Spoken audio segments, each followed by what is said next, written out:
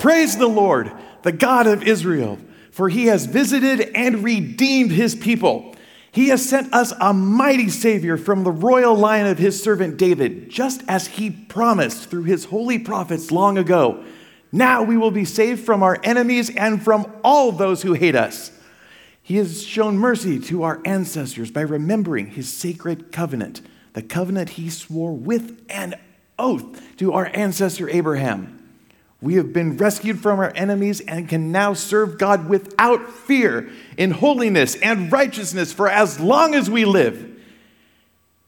And you, my little son, you will be called the prophet of the Most High, because you will prepare the way for the Lord. You will tell his people how they can find salvation through the forgiveness of their sins. Because of God's tender mercies, the morning light from heaven is about to break upon us, giving light to those who sit in darkness and in the shadow of death, and to guide us to the path of peace. The passage from Luke chapter 1, verses 68 to 79 is a song called the Benedictus, the song of Zechariah. It's the second of four songs that we find in Luke chapter 1 and 2, songs that were inspired by the birth of Jesus. Songs that were poetic, they were profound, they were prophetic, these canticles. Last week we started our series looking at the first song, the Magnificat, that was originally came off the lips of a 14-year-old girl. And this one, the Benedictus, came off the lips of a very old priest named Zechariah. Benedictus, why the name Benedictus? It's the first, in Latin, it's the first word of the first line of this prayer, this song, this psalm. Benedictus Dominus Deus Israel. Blessed be the Lord and God of Israel. Nowhere else in Scripture do you find in such a concise area four songs outside of the book of Psalms, which was a song book, as you do in Luke chapter 1 and 2. These songs that just keep coming. In fact, there was a man named Philip Ryken who said about these songs in Luke's chapters 1 and 2 that they are the last of the Hebrew psalms and the first of the Christian hymns. That they're this hinge point in all of between the Old and New Testament, between the singing of God and his faithfulness through the Old Testament and Jesus, the fulfillment of all things in the New. And so today, we'll look at this second song, the Benedictus.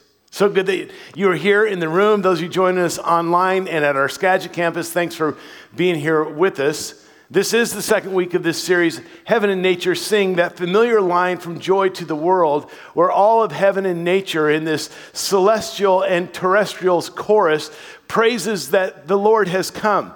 And as I mentioned last week, our desire is not to just talk about heaven and nature singing, but that we would join in the chorus as well. And my specific desire is that this year, during this Christmas season, we would take time to have hearts filled with worship and songs as we focus on Jesus throughout our week, not just for an hour on Sunday morning, but throughout our week. When I was thinking about that heaven and nature singing and us joining it, I was thinking about that great hymn of the faith that many of us grew up with, and I think it was the third verse of Great is Thy Faithfulness, where it says, summer and winter, springtime and harvest, sun, moon, and stars in their courses above. And then this line, join with all nature in manifold witness to thy great faithfulness, mercy, and love. And that's what I long for us to do, to join with all nature, where all of creation, the rocks cry out, the heavens declare the glory, that we would join with all nature in manifold witness of God's faithfulness. And God shows his faithfulness in sending the Messiah and the birth of this child, Jesus. But if you read Luke chapter 1, you will know that it wasn't just the birth of a child. There were actually two births. There were two children. Now, last week in all of our services, I'm pretty sure in all of our services, I threw out this challenge in the last 7 days. I challenged that you would read Luke chapter 1 for yourself. It's one of the longest chapters in the Bible, but I challenge you to read Luke chapter 1. And I was going to ask for a show of hands of how many actually did that, but my ego just cannot take that. to know that you didn't take my challenge. That's okay. The Bible says that God's word does not return to him void. Mine, however, trend that direction. But if you were to read Luke chapter 1, and let me just throw out a challenge. In the next 7 days, your phone will read it to you in 8 minutes and 38 seconds. Checked it this morning.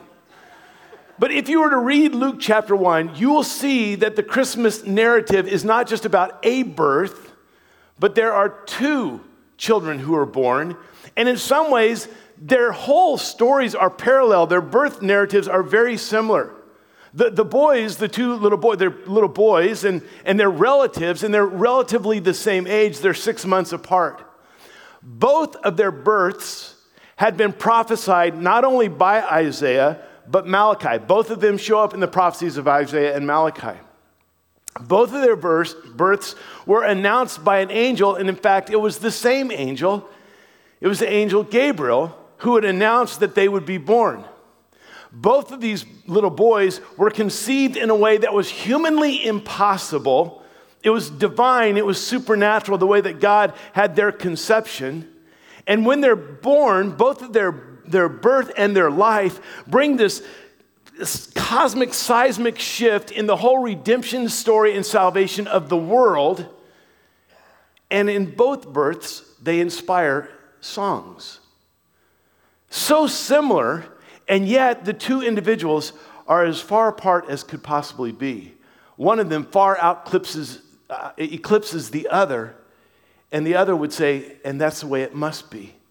In fact, he would say, he must increase, and I must decrease. One was like the sun, and one was like the moon, both very important, but all things orbited around the sun. But today we're going to look at the birth of this lesser being, the birth of John the Baptist. And when John was born, it was very special. In fact, in Luke chapter 1, verse 66, it says about after he was born, everyone who heard this wondered about it, asking, what then is this child going to be? For the Lord's hand was with him. There was this sense of wonder. And again, if you read Luke 1 and 2, you see this idea of wonder comes up again and again. Mary wondered what kind of greeting was this. The people wondered about this. They wondered this pondering of what is God up to? What is God doing? And these songs that come out of it, in the best sense of the term, are like a one-hit wonder. Not in a flash in the pan, you never hear the group again. But they sing one song, and it's this wonder of God's goodness, a wonder of God's faithfulness, a wonder of what is God fulfilling, what is God bringing about. And the interesting thing in these songs that we will look at throughout this series is that they come in the midst of a very dark, and if you'll allow me, silent night. For Israel, it was a dark, silent night. I mean, Isaiah had prophesied that there would be a Messiah, that he would redeem them, that he would rescue them. It had been 700 years since Isaiah had spoken those words. And then Malachi, again, reminds them of this coming Messiah and the one that would precede him. But Malachi was the last prophet. And for 400 years, there had not been another prophet. There had not been another angel. There had not been another word from God. It's like he went dark. It went silent. Did he forget? Is it ever going to happen? Is this wishful thinking? Has all hope been lost? Very, very silent night. And likewise, not on the national front of Israel, but for two of the characters in the story that we'll look at today, it was a very silent night for them. A couple named Zechariah and Elizabeth, who had their greatest earthly desire that they had prayed for, that they had fasted for, they had asked God for. And year after year, decade after decade, they had asked and pleaded with God for this one desire. And all their prayers were met with silence from heaven. And to the point where they no longer prayed the prayer anymore, because it was hopeless. And they experienced their own silent night. In fact, they experienced a lot of silent nights. nights of silence in their home, where the silence was only broken by the muffled sobbing of yet again another monthly reminder of the disappointment that the prayer was not answered. The silent nights, never interrupted by the cry of a newborn baby. The silent night, never hearing the unintelligible cooing of a toddler. The silent night of never hearing the pitter-patter of little feet. It was a silent night for them.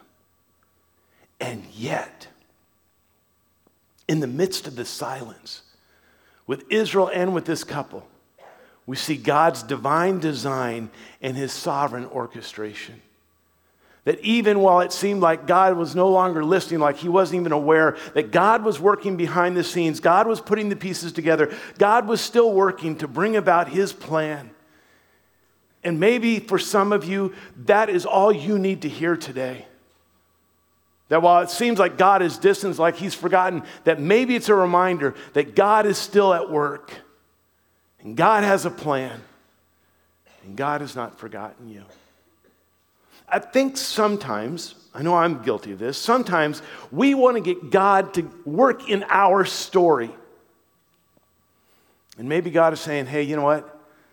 I've got a grand narrative that I'm working with. Why don't you join me in that story? So today, I want to look at this song, the second song in the series. And as we did last week, I want to give you kind of the backstory, the story behind the song. In fact, there's going to be a lot of backstory because if you would have read Luke chapter 1, I wouldn't have to do what I'm doing today. So I'm going to give you some of the context of what's going on, build some of the characters that are in this, and then some of the events that led up to the song. So we're going to look at a lot of scripture out of Luke chapter 1. So shall we get into it? All right, let's do this. Luke chapter 1, verse 5, it says this: in the time of Herod, king of Judea. This is what I love about Luke. Remember Luke, the gospel writer, he was a doctor, great attention to detail. He starts this and he says, in the time of Herod, the king of Judea, that he doesn't say, well, once upon a time. What he makes really clear is this isn't legend, this isn't a myth, this isn't something, kind of a fairy tale. This actually happened, and it was a time in history when Herod was the king. Outside of the Bible, there is a lot of extra biblical sources that talk about Herod and his kingship and his kingdom. He says it was during this time, Herod was often referred to as the king of the Jews, though he wasn't Jewish. So to kind of help, assuage that whole difficulty, he married a woman named Miriam, and she was Jewish, one of 10 wives that he married, but that's beside the point. Herod was also referred to as Herod the Great. Now the question was, did he give himself that name, which was very possible. It could have been a very narcissistic guy. And to say that Herod was great is a relative term, especially if you're his relative. But Herod did some incredible things. I mean, he was an incredible builder. I mean, the things that he built, the cities and the things that he would build for the community with theaters and racetracks and Caesarea Maritima, what he did there was the first time in human history that there was a man-made deep water port that was created. He did that in his palace there, right on the shores of the Mediterranean Sea, his summer palace. The problem is that he would build these things on the taxes of all the people in the country. And so there was a heavy burden tax-wise, and he would build these palaces on Masada and down by the Dead Sea, where he could go in the winter where it was warmer, and that's on this almost impenetrable tabletop mountain, this mesa, where he builds this Masada, or the Herodium, where there once was not a mountain and today there is. He had that built. Even the temple, Herod's temple, he would do this for the Jews, but they would have to pay for it. And the reality is, while it was grand, it really had to do with him, because he wanted his temple to be the best temple that was ever built, even though he had nothing to do with Yahweh. On top of that, Herod was cruel, he was merciless, he was vicious, very jealous, threatened. And in fact, some people who would look back through history and the writings about Herod would come to this conclusion that Herod was probably a paranoid schizophrenic. He dealt with that. And whenever he felt threatened, he made sure to eliminate the threat. even if it was family members. Even his favorite wife, Miriam, he had her killed. 3 of his sons, he was threatened by them. He had them killed. He had his brother-in-law killed. He had his mother-in-law killed. No amens there. And that's really dark humor. I apologize. But Josephus said that he had 45 of the Sanhedrin killed. And as we know, for those of us who are familiar with the Christmas story, after Jesus was born, the King of the Jews, he had all the baby boys in the Bethlehem area that were 2 and under killed. He was a brutal, evil, cruel man. And this was the context. And Luke says, at this time, when he was the king, and then he contrasts this evil, godless, narcissistic man with the other characters in our story. In the time of Herod, king of Judea, there was a priest. Not a high priest, not a chief priest, just a priest. We'll talk about that in a minute. A priest named Zechariah, who belonged to the priestly division of Abijah. His wife Elizabeth, who was also a descendant of Aaron. Zechariah and Elizabeth. As we've talked about many, many times, names in the Bible hold a great deal of importance. Zechariah means this: God remembers, which is really important when you think about the silent night of Israel and this couple. God remembers. And Elizabeth means God is my oath, or God's promise. And now Elizabeth is from the line of Aaron, Aaron was the original priest. So Zechariah is a priest, and Elizabeth, her father would have been a priest, and her grandfather and her great-grandfather, she would have come from a long line of priests. So they're from that, and it goes on to say even more about this couple. Verse 6, both of them were upright, righteous in the sight of God, observing all the Lord's commandments and regulations blamelessly. I love that it says they were upright. They were righteous in the sight of God. Sometimes we are righteous in our own sight, aren't we? We know the things that we do. We're so self-righteous. And sometimes we work at being righteous in the sight of others. And it's possible to be righteous in your own sight and in the sight of others, but not in the sight of God. Not this couple. They were righteous in God's sight.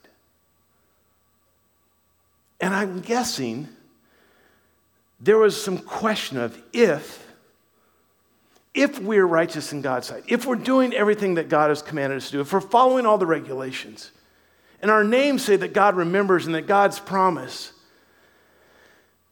then why is it that we never experienced the answer to prayer that we longed for? And it's laid out in this next verse. But they had no children because Elizabeth was barren, and they were both well along in years. This no doubt had been, as I said, decades of disappointments, frustration, questioning the goodness of God, questioning their own prayers, their own shame and maybe embarrassment in their culture, and maybe even the whispers of those in the culture. They must have some hidden sin. Why wouldn't God give them children? And yet they remained faithful to God. They remained faithful, not so that somehow if they did this, then God's obligated to do this, not in some way to create this transaction where we were faithful and we were obedient, so you must answer our prayer. They were faithful to God because they revered God and they knew that He was holy and they knew that He was God, and so they would follow Him and serve Him regardless of whether or not their prayers were ever answered.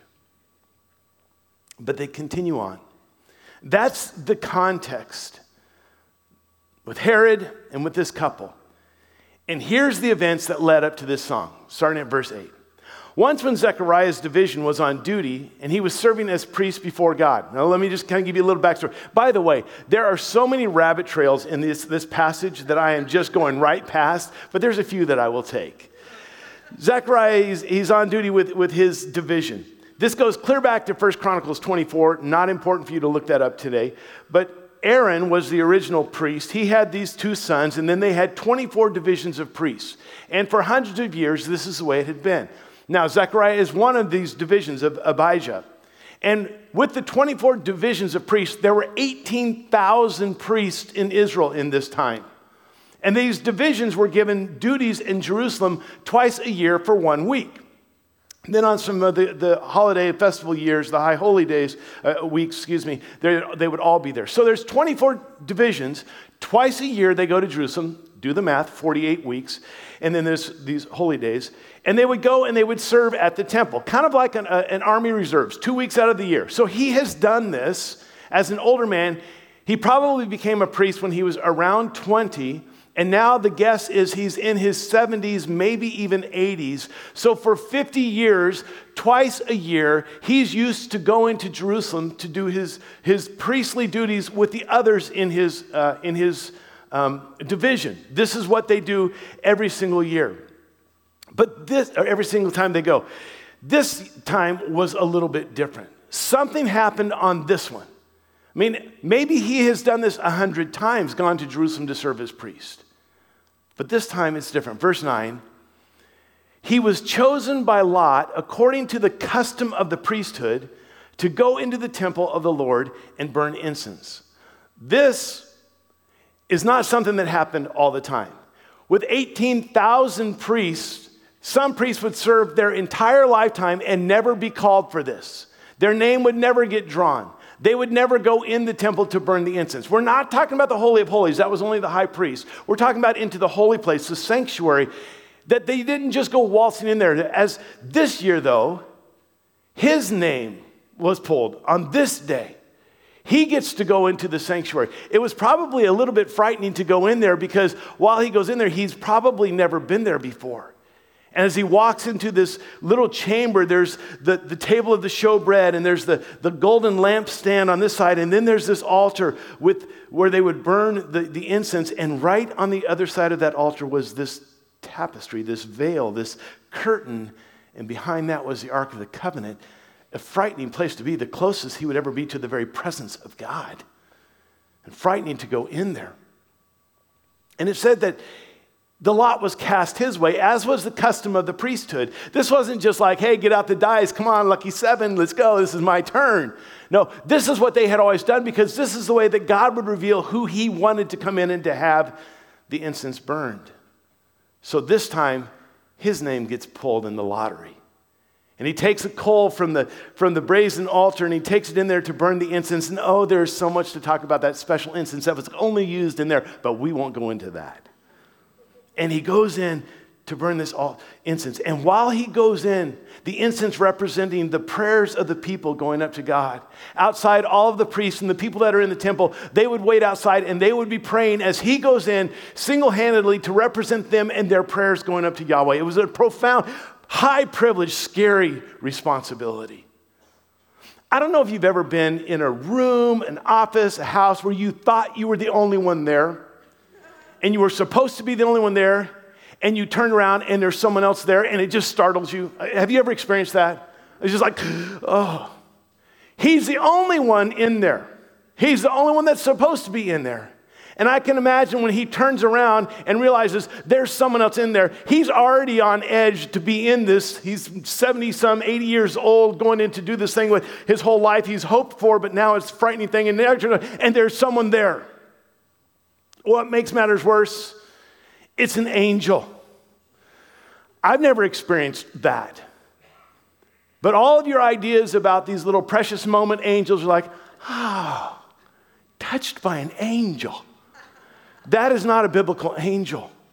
Because every time in the Bible an angel shows up, their first words are, don't be afraid.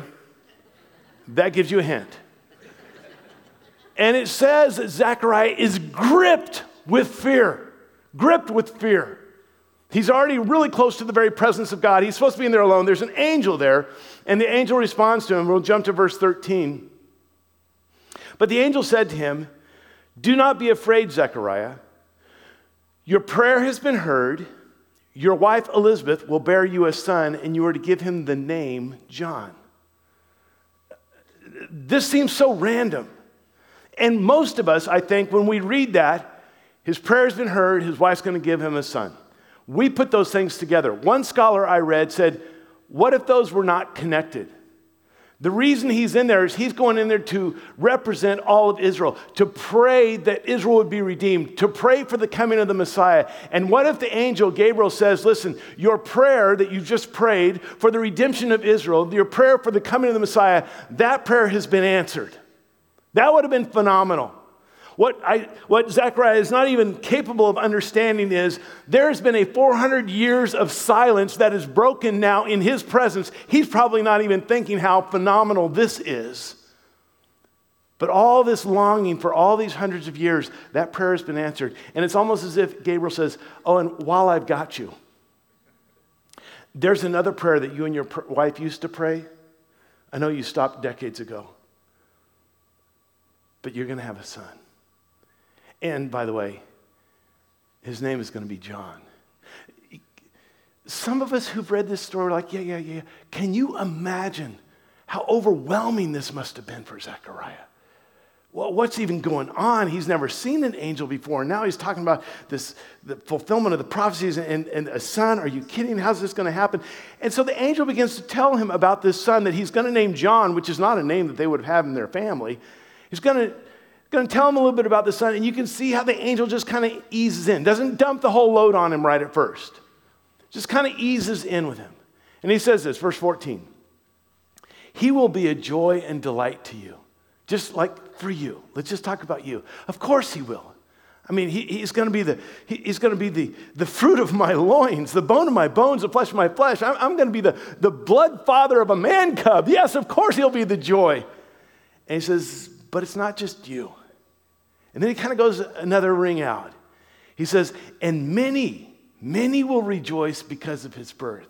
Yeah, I know, my family, my friends, our village. No. Many. And he says, and let's go even further. For he will be great in the sight of the Lord. Well, yeah, I would hope that he would be a priest like me. And yeah, but what are we talking about here? And then he gives them some instructions. He's never to take wine or other fermented drink. And we could talk about the Nazirite vow and the duties of the priest, but we won't. And he will be filled with the Holy Spirit even from birth. Some of your translations will say he'll be filled from the Holy Spirit from his mother's womb. You remember last week, if you were here, when Mary came to see Elizabeth and he was starting to do his little pronouncement, the little backflip in the womb, that kind of deal. Holy Spirit inspired. So all of this information is given to Zechariah, this old man who's just trying to do his priestly duties. Verse 18, Zechariah asked the angel, how can I be sure of this? I'm an old man. I ain't as good as I once was. Not even sure if I'm good once as I used to be. I'm not as filled with virility like I was. I'm no spring chicken here. He's just like saying, I think, physically, well, there's some things that just were from yesteryear for me. Take that with how you'd like. Ask your doctor if Cialis is right for you. He says, I am an old man. And he goes, and my wife is, and I think he pauses.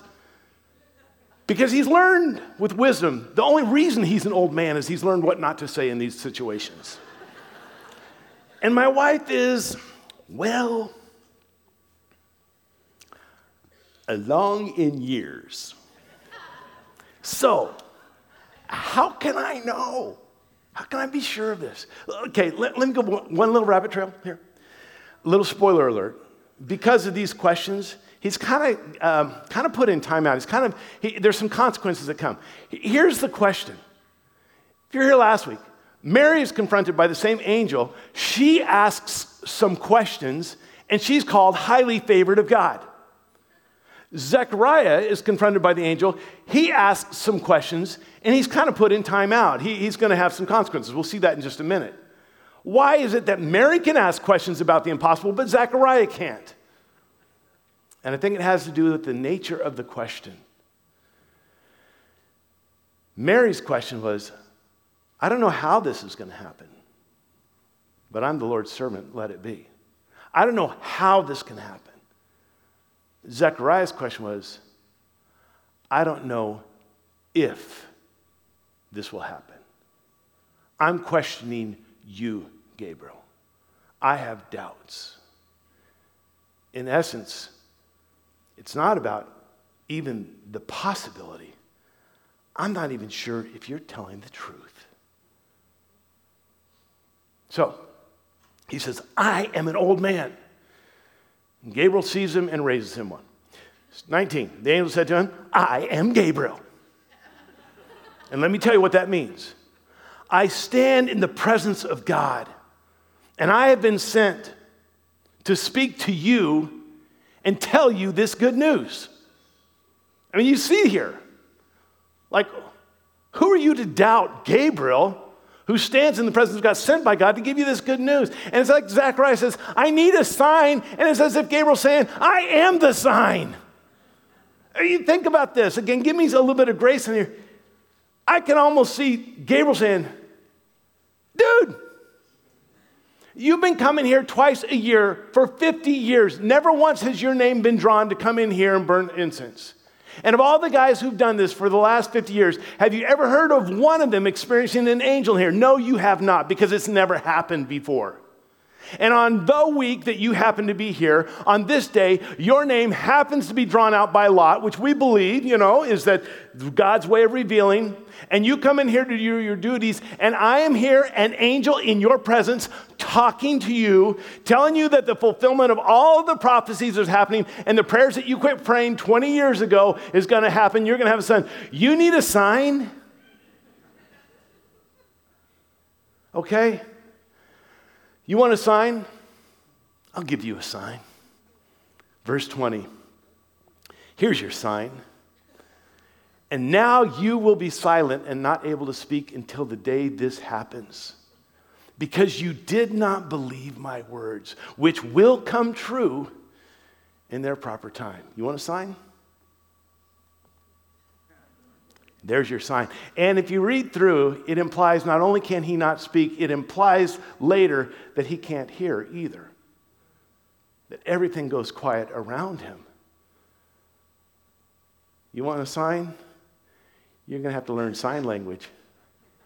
There's your sign.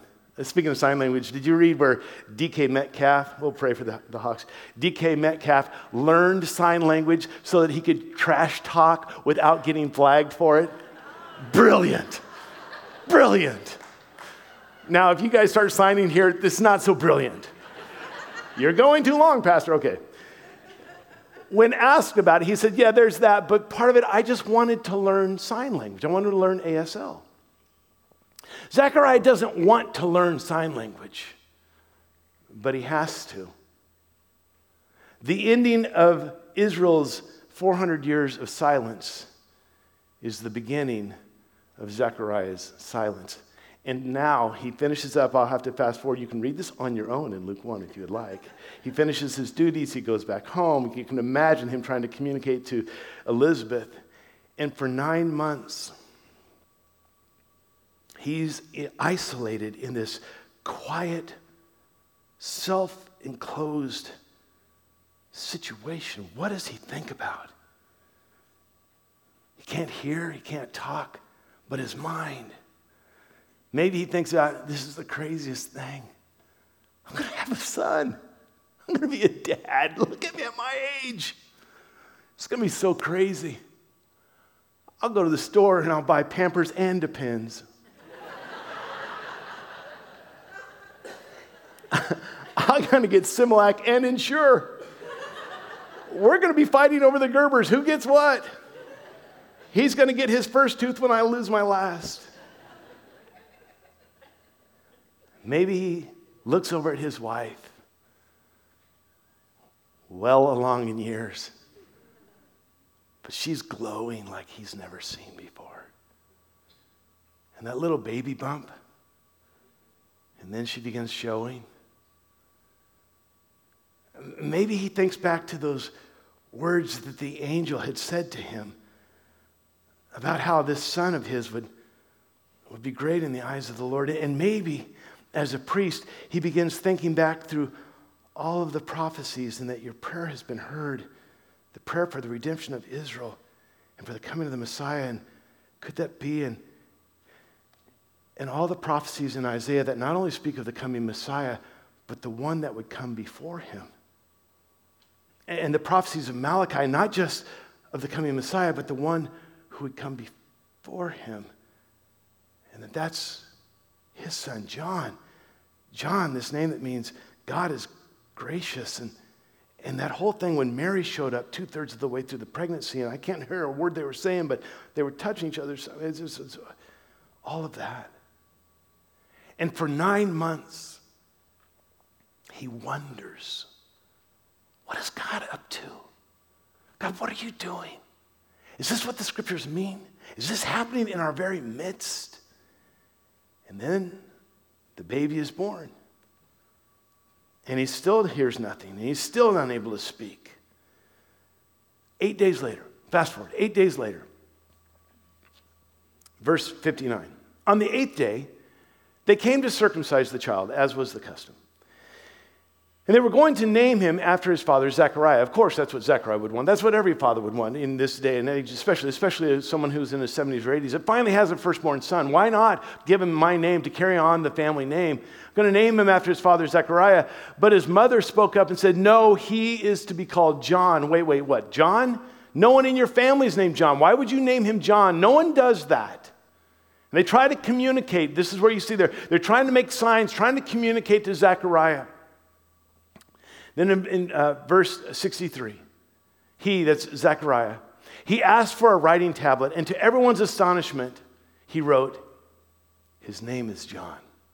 See, Zechariah knew what happened the last time he questioned what the angel said. And there's not a chance he's going to do that again. And just as the angel said his name will be John, and just as the angel said that he would be silent until that happened, right on cue, verse 64. Immediately his mouth was opened and his tongue was loosed, and he began to speak, praising God. There's so much he wants to say, so much he could say, so much he'd like to talk to Elizabeth about, so much they weren't able to communicate through the whole pregnancy, so much what happened in the temple, so much about the angel. He wanted to talk about all that, but he's praising God. His first response is worship. After 9 months of silence, after 9 months of thinking about it, of pondering the scriptures and wondering what God is up to and praying and meditating on all this, he just worships. And in this point, he is filled with the Holy Spirit, and now he writes his song, and I have less than 5 minutes to talk about it. Wow, did I go longer this morning. Okay, you're really just going to probably need to read this on your own. And so he writes a song. We're just going to have to fly through this stuff. Okay, can you listen and fast forward? Okay, so he writes this song. He writes this, Benedictus Dominus Deus Israel. Blessed be the Lord and God of Israel. That's his first line. Verse 68. Praise be to the Lord, the God of Israel, because he has come and has redeemed his people. This is the theme of his entire song. He has come. He has come. Just as he promised, he has come. We sang that song, O come, Emmanuel, and ransom captive Israel. There was a song I grew up singing. I haven't sung it in years. Come thou long expected Jesus, born to set thy people free. From our fears and sins release us. Let us find our rest in thee. Israel's strength and consolation, hope of all the earth thou art. And then my favorite line in the whole song was this, dear desire of every nation. You know why that was my favorite line? Not because of the lyrics, but because of the tune. Dear desire of every, this part, nation. That was just fun to sing. But this desire, this deep desire of every nation, Isaiah would say in Isaiah 64, oh, that you would rend the heavens and come down. They had been longing for this. God, crack the sky, come visit us. Come fulfill the prophecies. Earlier in Isaiah chapter 7, this familiar prophecy, therefore the Lord himself will give you a sign. The virgin will be with child and will give birth to a son, and you will call him Emmanuel, which means God with us. He has come. Jesus would say, or it would be said about Jesus in John 1, the Word became flesh and made his dwelling among us. We have seen his glory, the glory of the one and only who came from the Father, full of grace and truth. He has come. He has come. And then, in the next part of down towards the end of this song that he writes, I think of that scene from Lion King when Simba is born and Rafiki, the little monkey, goes out on Pride Rock and all the animals around and he holds him up. You know the scene? And all the animals are going crazy. That's how I see this next, where he says in Luke chapter 1, verse 76, and you, my son, my child, will be called a prophet of the Most High, for you will go before the Lord to prepare the way for him, to give his people the knowledge of salvation through the forgiveness of their sins, because of the tender mercy of our God, by which the rising sun will come to us from heaven. These aren't just words that he's made up. These are the prophecies he's thought about for 9 months. Malachi, that last prophet before everything went quiet, in Malachi chapter 4, right at the end, says, and the Son of Righteousness will rise with healing in its wings. And he's calling back to that prophecy. You know, hail the heaven-born Prince of Peace. Hail the Son of Righteousness. Thinking of the darkness that would be broken by this new day. Thinking of the words of Isaiah in chapter 8. Then they will look toward the earth and see only distress and darkness and fearful gloom, and they will be thrust into utter darkness. Such despair, and yet 2 verses later, the people walking in darkness have seen a great light. On those living in the land of the shadow of death, a light has dawned. So back to Zach. He ends the song this way, because of the tender mercies of our God, by which the rising sun will come to us from heaven, to shine on those living in darkness and in the shadow of death. That this one would come, and his son would go before him and prepare the way for the one, and he brings light into our darkness and life to our death. In John chapter 1, such a beautiful parallel to this whole thing, where it says that John was not the light. He came pointing, proclaiming that there would be light, the true light that was coming into the world. It would be Jesus. It wasn't John. Zechariah even knows that. There's one far greater than my son. In John 1, verse 4, it says, in him was life, and that life was the light of men. The light shines in the darkness, but the darkness has not understood it. Luke 1:79, and let's stop. That'll be our last verse here. To shine on those living in darkness, in the shadow of death, to guide our feet into the path of peace. To guide our feet into the path of peace. See, this picture of what would come, the fulfillment, is what we experience. And as a church, it's what drives us. It's what motivates us. Just like Isaiah did. Just like Malachi did. Just like Zechariah did. Just like John did. It's to point people to Jesus. The one that will bring hope in despair. The one that will bring light in darkness. The one that will bring life in the midst of our death. To help people to find and follow Jesus. That's what we're about. That's what we long for, every single one of us, that we would just continue to walk in the light and in the path of peace that Jesus brings. So, here's what I want to do. Beside the Luke chapter 1 challenge, here's what I would love to challenge you to do. Zechariah was quiet for 9 months. You can imagine Elizabeth was praising the Lord. But that would be like such a torture. 9 weeks would be different. 9 days would be, 9 hours would be hard. But here's what I want to challenge you to do. In striving to join with all nature in manifold witness, would you intentionally, and it will take intentionality, I guarantee you that, carve out 9 minutes each day this week? 9 minutes away from all the frenetic activity, all the duties, all the hustle, all the stuff you're saying. 9 minutes and be quiet. It may mean getting up 9 minutes earlier than normal. It may mean going to bed 9 minutes later. It may mean taking your time in your commute or going to your car or in the closet or in the bathroom, but 9 minutes. And I know with a house full, it may be very, very difficult, but it is possible to find 9 minutes each day to refocus, to think through what God has done, to think of what he's doing. And like Zechariah, to respond in this season to just worship our God and his goodness to us.